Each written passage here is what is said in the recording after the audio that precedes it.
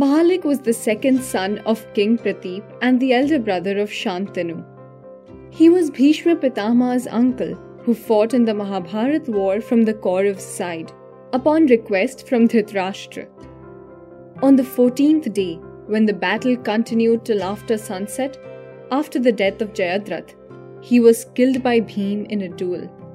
His son Somdatta and grandson Bhurishrava also fought in the Great War and were both killed by Satyaki.